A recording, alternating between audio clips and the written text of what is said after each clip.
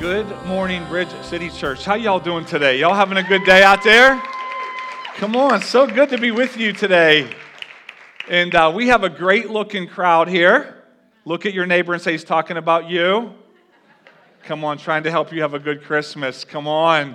And we have a caffeinated crowd. And we have a crowd that's not afraid of no snow. Come on, I ain't afraid of no snow. Come on, somebody. So, hey, I'm so glad that you're here today.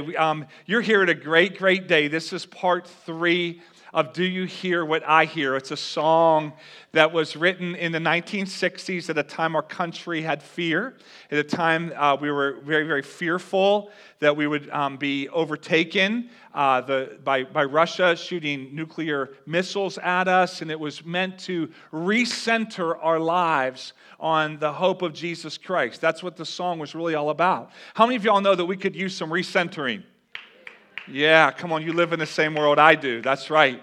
And so we need that. So it was a time where we were being recentered. You know, I don't know about you, but life can get messy at times. Am I right? You know, sometimes it feels like, I don't know about you, but it kind of feels like we're on a muddy, muddy football field. Cold, rainy, it's wet. And it's just like miserable, and you're trying to do everything you can do just to gain a yard. Am I right? Come on, we're just like down here on earth, and we're like just doing everything we can to try to get ahead. Like, God, if I could just get ahead by a yard, if I could just get ahead by a little. And it's easy sometimes in life to feel like we're down here in a mess, and we look up at the luxury box, and there's God up there. And he's in his luxury box, warm, well-fed, no problems in the world. And we're down here, it's like, hey, God, what's going on? But what God did was, the owner of the team, God, sent his son with the full authority of himself and sent him down to the field for us. But many of us think Jesus is on the sidelines cheering us on. Come on, you can do it. Come on, if you'll get a first down, I'll give you a juicy juice and crackers. Come on, that's how we can feel, right? Jesus is on the sidelines. He's watching, kind of like cheering us on. You can do it. But no, Jesus enters the game. And he comes into the game, and he gets in the huddle, and he begins to call a play.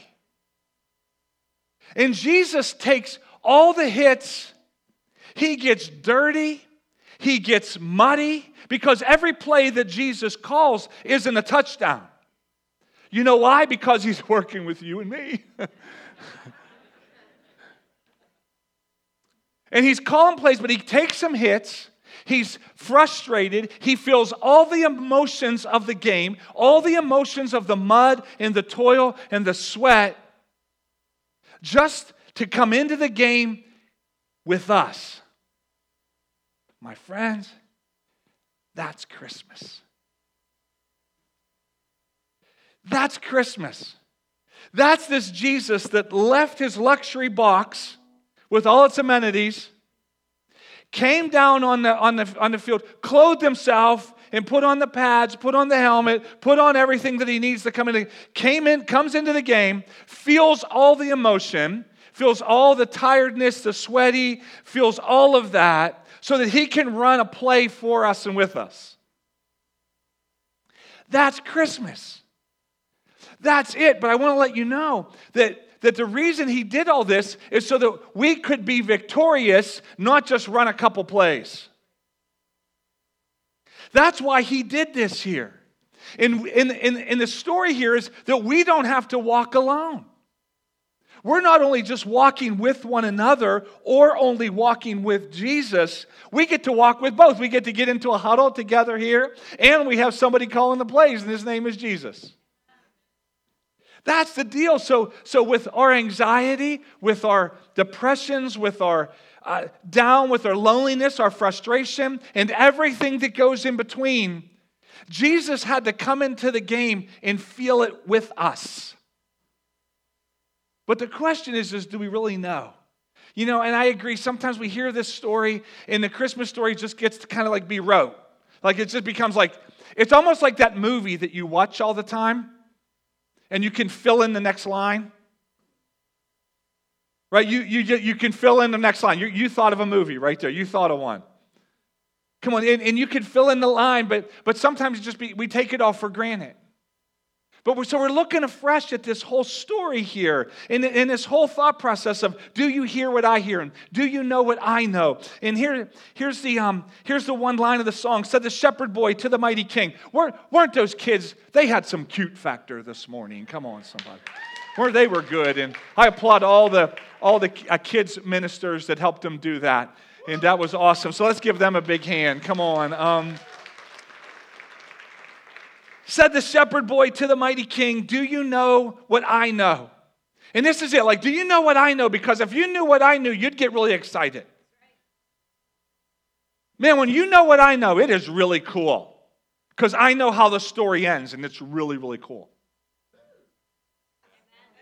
Yeah.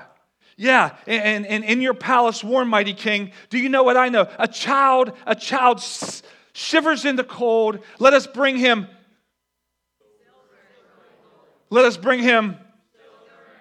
Now, first of all, I'd like to point out, who brings a child that's shivering silver and gold?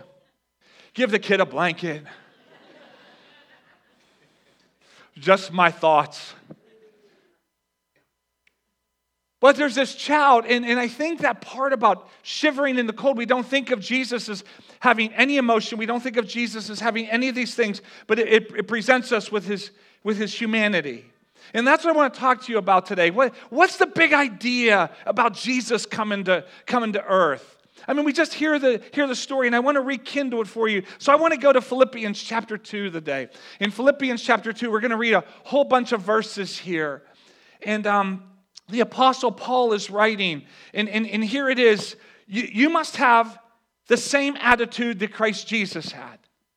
It didn't say it would be good if you did. It said you must have the same attitude that Jesus had.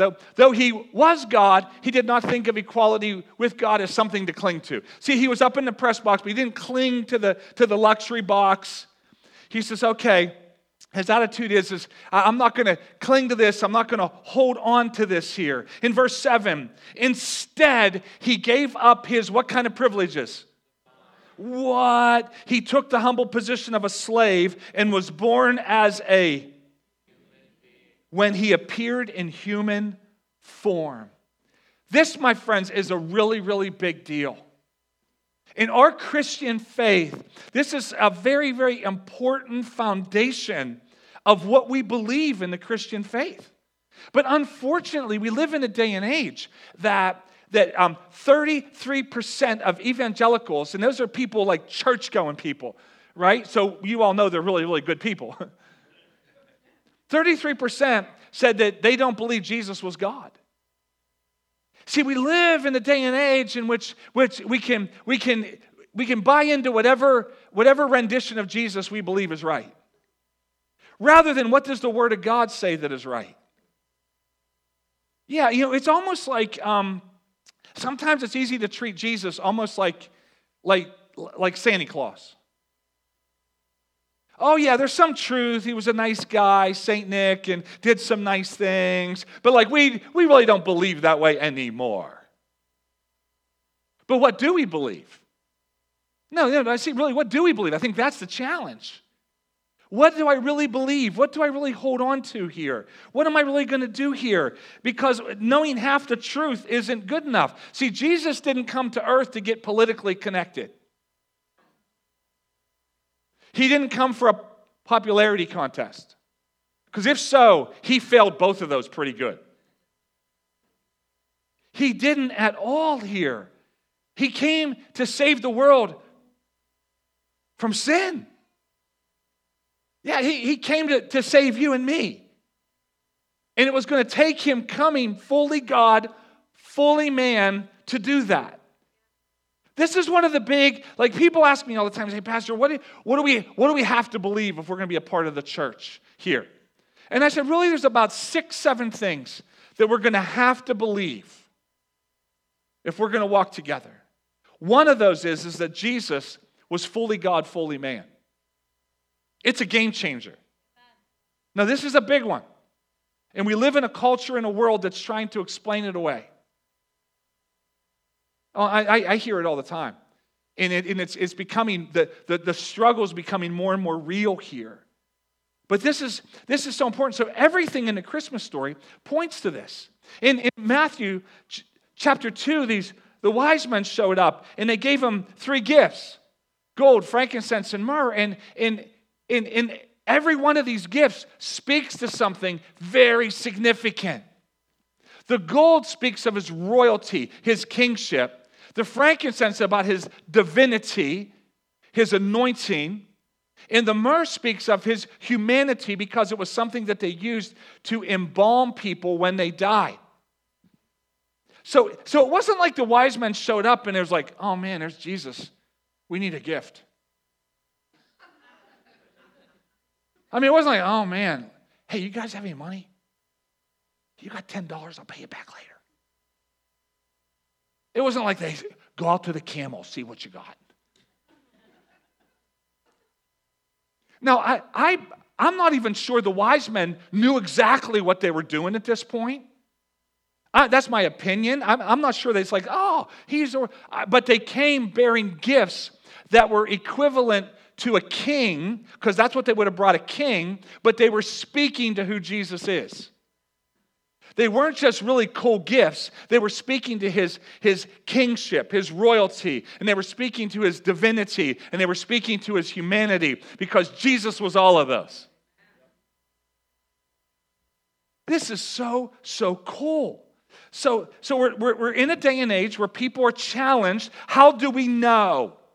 How do we know? Because for those of you that have been in college, probably even within the last 15, 20 years, it's becoming increasingly more serious now. Colleges are doing everything possible to explain Jesus away as quick as possible.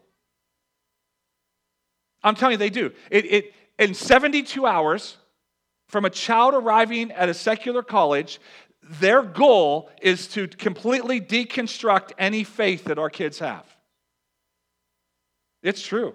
No, this is happening. I've been saying this for years because they have to. They got to take Jesus away so you get to do whatever you want and you can be God. How many of you know that the person sitting next to you makes a really lousy God? How many of y'all know the person sitting in your seat makes an even worse one? I see those hands. Yeah. But that's the goal, is to explain it all away. So how do we know? Okay, in Luke chapter 1, tells the Christmas story. We see that Luke, a doctor, he was writing the story and he investigated this. He carefully investigated. He went to eyewitness accounts. He asked a lot of questions. Now, I just think it's amazing if Luke was a doctor, that anybody could read his writing and we have the Gospel of Luke. That's just my thought. But they recorded it here, and it's true. But it doesn't stop there. In Genesis, it speaks 1,500 years before Jesus, it speaks to it. And then in Isaiah, it speaks to it as well. In Isaiah, it's talking 700 years before. The virgin shall conceive a child. And then in Micah, it talks about Bethlehem. What I'm trying to tell you is this.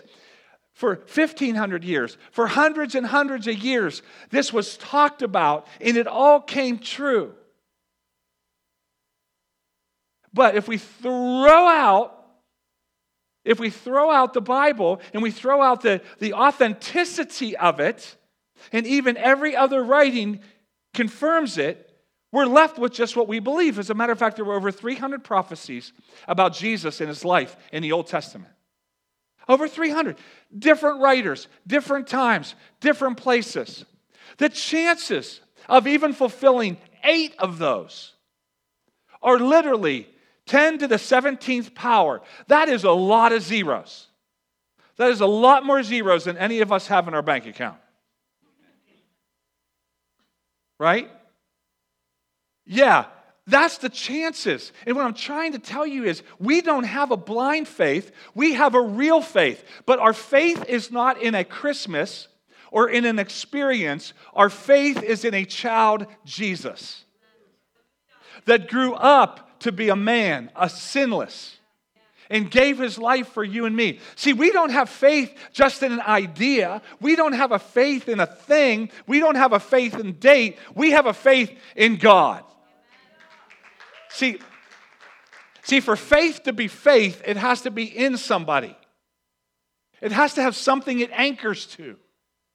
And at any other time of the year, there's this, and then there's the resurrection power that we celebrate at Easter. This is huge. And we have people all the time want to disprove Jesus. This whole deal is just a story. It's just a poetic story. It doesn't mean anything. And this is what I tell people. I tell people all the time because people love, especially when they hear that I'm a pastor, they just really want to bring up all their complaints about God and all their problems. And their reasons they disbelieve. And I tell people all the time, I say, this is what I want you to do. I want you to set out to disprove God. I want you to make it your life's ambition to prove it all wrong. Do you know what happens to almost everybody who does that? They're the most avid apologists on the planet because there's so much evidence. So I tell people all the time, oh, have at it. Let's go for it. As a matter of fact, when you run out of stuff, I'll give you some. No, I'm saying this in reality because if we set out and we say, God, I don't believe you're real, but don't just stop there. Go through your struggle. Go through those things, and you will find at the end, you're going to find so much evidence, it's going to turn you around. Because the evidence is overwhelming. Let alone what he's done in my life. He took an ordinary, everyday guy like me. And he took all my weaknesses because when I'm weak, he's strong. If when I'm weak, he is strong, he must be a really super God. Let me tell you that. All right, but we missed this story. And let's keep going here. 1 Timothy 3:16. 1 Timothy 3:16. Without question, this is the great mystery of our faith. Christ was revealed in a human body, vindicated by the Spirit, made right, cleared of all charges by the Spirit, seen by angels, announced to the nations, believed in throughout the world, and taken up to heaven for glory. This is a mystery of faith. So let me just go back. What's faith? What is faith? Here at Bridge City Church, we define faith like this. HBO. Faith, HBO. Hearing, believing, obeying. That's faith. We hear, we believe, we obey. That, my friends, is faith. Hope is just hearing and believing. That's hope. And many people just get a little bit of hope and they stop there. But when you go into obedience, that's when faith kicks in. Right? That favorite restaurant you've been wanting to go to, you have a hope that it's good, right? You heard it's good. You believe it's good, so you have hope. But you don't know if it's good until you go there and taste it. Am I right? See, so it's a matter of obedience that we see him and we experience him here. So Jesus came in the flesh. I want you to catch this here. So what does this mean? What does this mean? This is huge. If Jesus came in the flesh, that means that he experienced all of the emotion that you and I do.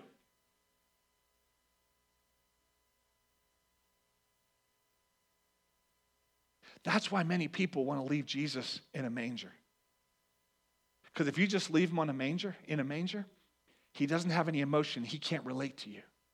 That means Jesus felt what it was like to be tired. He knew what it was like to be frustrated. He knew what it was like to be cold. He knew what it was like to be tempted and walk away from the Father. He knew what it was like to be tempted. Notice how I said that. By the opposite sex, but not give in. He knew what it was like to be lonely and depressed and have anxiety.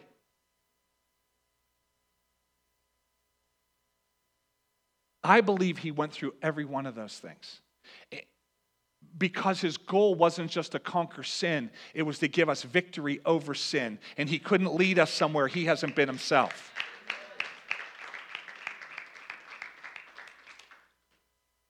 He came in a human body. I want you to catch this. Because I'm not just trying to talk to your intellect today and convince you of some facts and knowledge. I want you also to connect with this God who left the luxury press box and came onto the field, suited up in flesh just like you and me, came into the game and got dirty.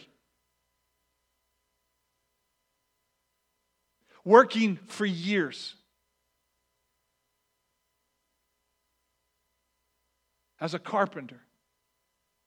Waiting for his time. Holding on, not just a hope, but a faith in his Father.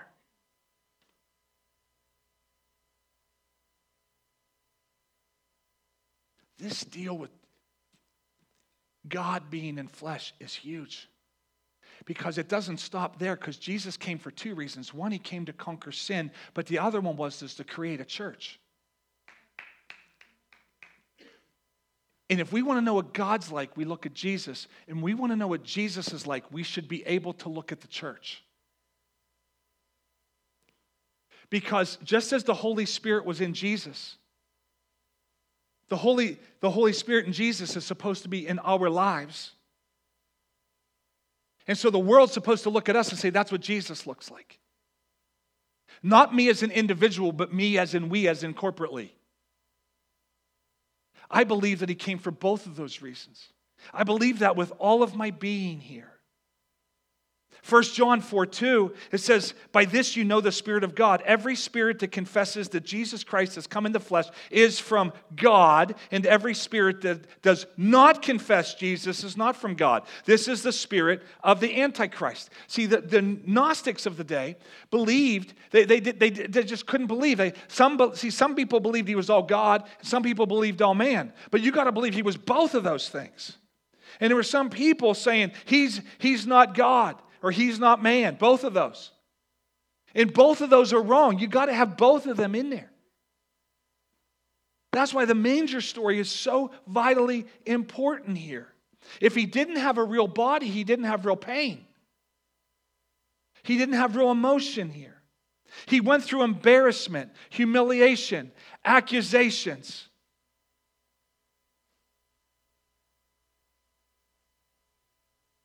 Let me just give you this big idea. We're down here trying to figure out what we see and what we hear. Am I right? What am I seeing in life? What do I hear in life, right? What if this is it? What if this is the big idea? What if we got it wrong? We're trying to, do you see what I see and do you know what I know and all these things? What if the Christmas story is really all about God up in heaven? He hears, he sees, he knows, so he sent us a child. What if this is his expression of I see what you're going through? What if this is his expression of I have heard your prayer when nobody else heard? What if this is his expression of I know how lonely you are. I know that you're going through anxiety, your depression. I know that your marriage isn't everything it needs to be. I know that the struggles you're going through. I know that you've been holding on. What if this is God saying, I see you and I hear you and I know what you're going through. That's why I sent Jesus. See, we miss that sometimes. Because we just leave it on an intellectual basis. Hebrews 4, 15, 16, write that down. It says that he was tempted in every way, but he was without sin. If he was tempted in every way, that means he had to go through a lot of stuff. Because I have a lot of temptations in life. How about you? Am I right? And he knows, he sees, and he conquered. Well, yeah, but he's He's God. Yeah, that's right, he's God. But he knows where you're at, and he sees, and he hears, and he knows. That's what this is about. So what sets Christianity apart from all other world religions? Here it is. God came to us, fully God, fully man. You can't earn salvation, and the resurrection. Those are three things that sets Christianity apart from all other world religions. Every other world religion, that's it right there.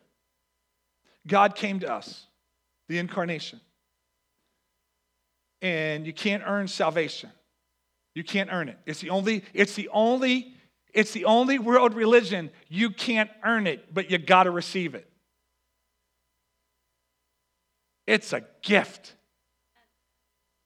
It's the best gift of all. Matter of fact, you take all those presents under your tree and just throw them in the backyard.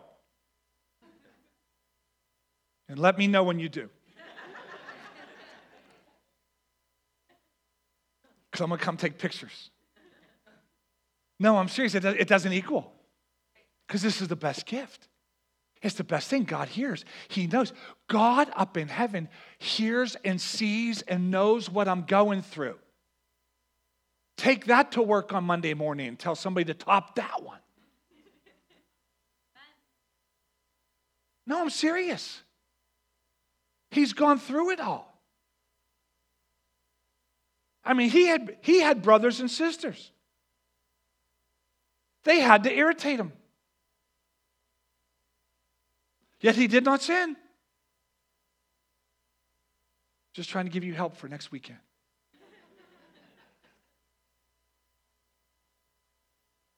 Come on. So Philippians 2, verse 8, he humbled himself in obedience to God and died a criminal's death on a cross. He humbled himself. He was born a man. He was not just born a man, he was born a child. Born in poverty in an oppressed place. Lived in obscurity. 30 years he worked as a carpenter before he got to launch ministry. That means he probably worked roughly about 17, 18 years as a carpenter every single day. And just working, being faithful, waiting for his time. My goodness, I have trouble waiting 5 minutes. Is anybody with me? I'm serious. Jesus waited like 16, 18 years. Being faithful. This is how he humbled himself. He was obedient to the Father, submitted to the Holy Spirit, tempted, tried, tested, but didn't give up. Okay, let's look at the resurrection. Again, all these things that say it, all these things communicate it. In Psalm 22, it's the clearest example of everything spoken. Again, hundreds of years before, spoken about the resurrection of Jesus Christ. This sets us apart. So Jesus, being fully God, fully man, left the luxury box, came down in flesh, lived a sinless life, gave his life for us, died the most excruciating, horrible death. Read Isaiah 53. Again, hundreds of years, predicted everything that would happen here. You can just keep clicking through those. All of them, over and over and over, screaming to us that Jesus sympathizes with our pain. He will sustain us. He will give us direction for life. He wants to walk victoriously. He wants to communicate with you. And he wants Jesus to be the expression of love for you. For those of you that may have not gotten a lot of Christmas cards this year, I want to offer you one. This is it right here. It's the Bible. And if you don't have one, we will give you one. We will give you one so you can read it yourself. All you have to do is stop back at Connection Point and say, I want to get me one of them Bibles. No, I'm serious. You pick up one. Just begin reading the Christmas story. In Matthew, the first couple chapters. In Luke, the first couple chapters. Just read it for yourself. That's what I've been doing. This is what I do over Christmas. I just keep reading the story over and over. And different things keep jumping out at me. I was like, oh, that's good. Didn't see that before. That's because his word's so relevant, and it's relevant to where I am and where we are right now. This is his love letter. This is his Christmas card to us. This is what it speaks to. This is a big deal, this incarnation thing. But it doesn't stop there. In verse 9, in Philippians 2, therefore, God elevated him to the place of highest honor and gave him the name above all other names. That at the name of Jesus, every knee should bow in heaven and on earth and under the earth. And every tongue declare that Jesus Christ is Lord to the glory of God the Father. Do you hear it?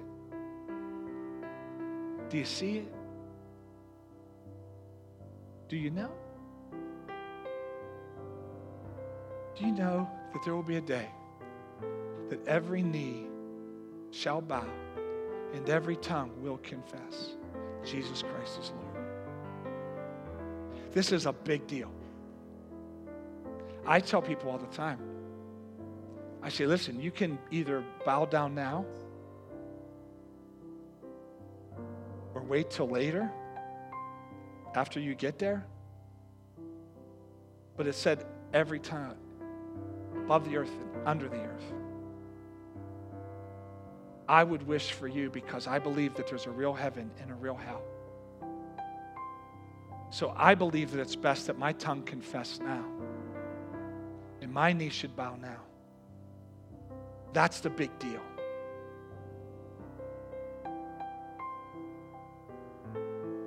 That the name of Jesus, when you leave here today, everybody's going to get a couple invitations for this coming Friday night. We're going to gather here at 6 and 7:30. And we're just going to get together and stop our busyness just for about an hour. And we're just going to stop and just remember this Jesus. What I'm asking you to do is invite everybody you know. I want you to go and extend an invitation to everybody you know. Now, you don't have to get into the whole, there's a real hell, and if you don't come, there's going to be a problem. You don't have to go there.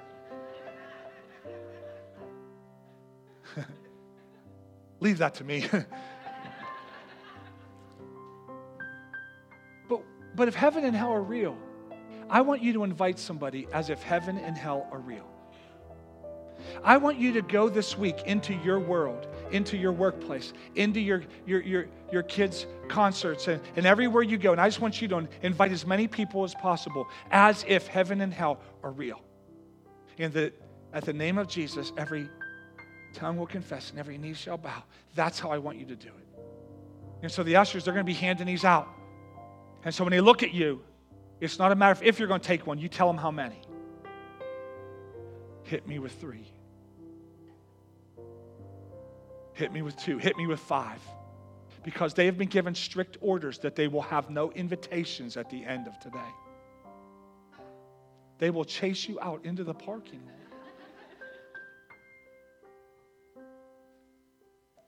How many of y'all know somebody you could invite? We're just going to stop everything. We're going to sing Christmas carols. We're going to have a moment where we light candles and just stop everything and say, this is all about Jesus. Do you hear? Do you know? Said the King to the people everywhere, listen to what I say. Pray for peace, people everywhere. Listen to what I say. The child sleeping in the night. He will bring us goodness and light. Are you experiencing the goodness and light part? I hope you are. There's only one real way to do it, and that's through what I just explained to you, Jesus. It's not being good enough to earn it. It's a matter of receiving it because Jesus was good enough. And this is a foundation by which we build our lives. Christmas is a foundation by which we build. See, and many people, they acknowledge the foundation and they're sleeping on a cold slab of cement because they don't build their lives on this truth. They just sit on the truth. And the reason many people are feeling like they're homeless is because they acknowledge the foundation of Jesus Christ in His sinless life. They've laid on the cement, but they don't have a house around them. They haven't built their whole entire lives on Him. That's what it means to be people of faith. It's not just a foundation to acknowledge. It's a foundation that builds my life upon. That's what this is about. We don't have to be spiritually homeless anymore. Hey, I'm going to pray in just a moment. If you heard anything at all that was helpful to you in your life, could you just stand up to your feet and I'm going to pray for you right now. If you heard anything at all, you say, hey, that was helpful, that was good, I needed that.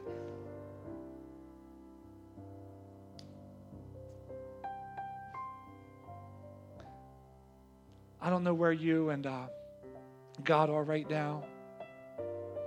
But I know this. I just want you to go into this week coming up knowing this. That God sees, He hears, He knows, and He's pointing to the child. That's what I want you to do. I want you to go into this week knowing that. And so in your deepest low or your highest high,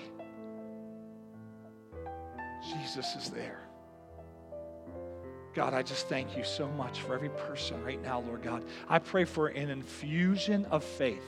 An infusion, Lord God. God, just a literal that faith is going to rise up, Lord God. That literally faith is going to expand, Lord God, bigger and brighter and better, God, than the Grinch's heart grew, Lord God, in Jesus' name. I just pray for that right now. I just pray, Lord God, right now, Father, that faith is going to expand people's lives right now. That faith in Jesus Christ is going to expand people right now. If you just feel right now, I just feel in my heart right now, I feel like God's expanding some faith in people right now. That maybe you stop praying. You stop praying for somebody. You stop praying for something. But right now, God is prompting you to believe for that once again. Does that make sense to anybody here?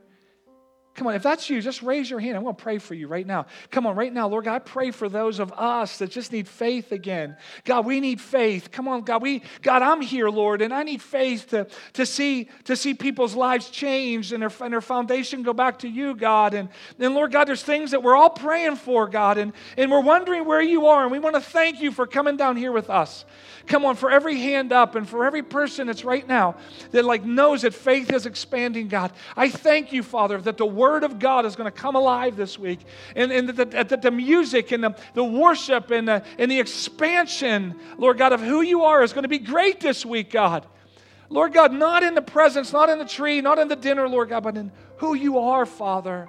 So God, every hand that's up, and here's both of mine, Lord, and God, I thank you for rekindling our faith, Lord. Thank you, Jesus.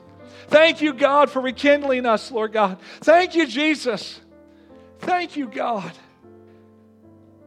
God, you can lower your hands and listen, I can't close up here without this one thing here. If you're here today and you don't have a day, a moment, or time when your tongue confessed Jesus Christ as your forgiver and your leader, if you don't have a day figuratively where your heart bowed down and you said, Jesus, I want you to come in. I want you to be the leader of my life. I want to offer you today. I want to offer you a relationship in which now Jesus wants to come into your huddle and He wants to call the play.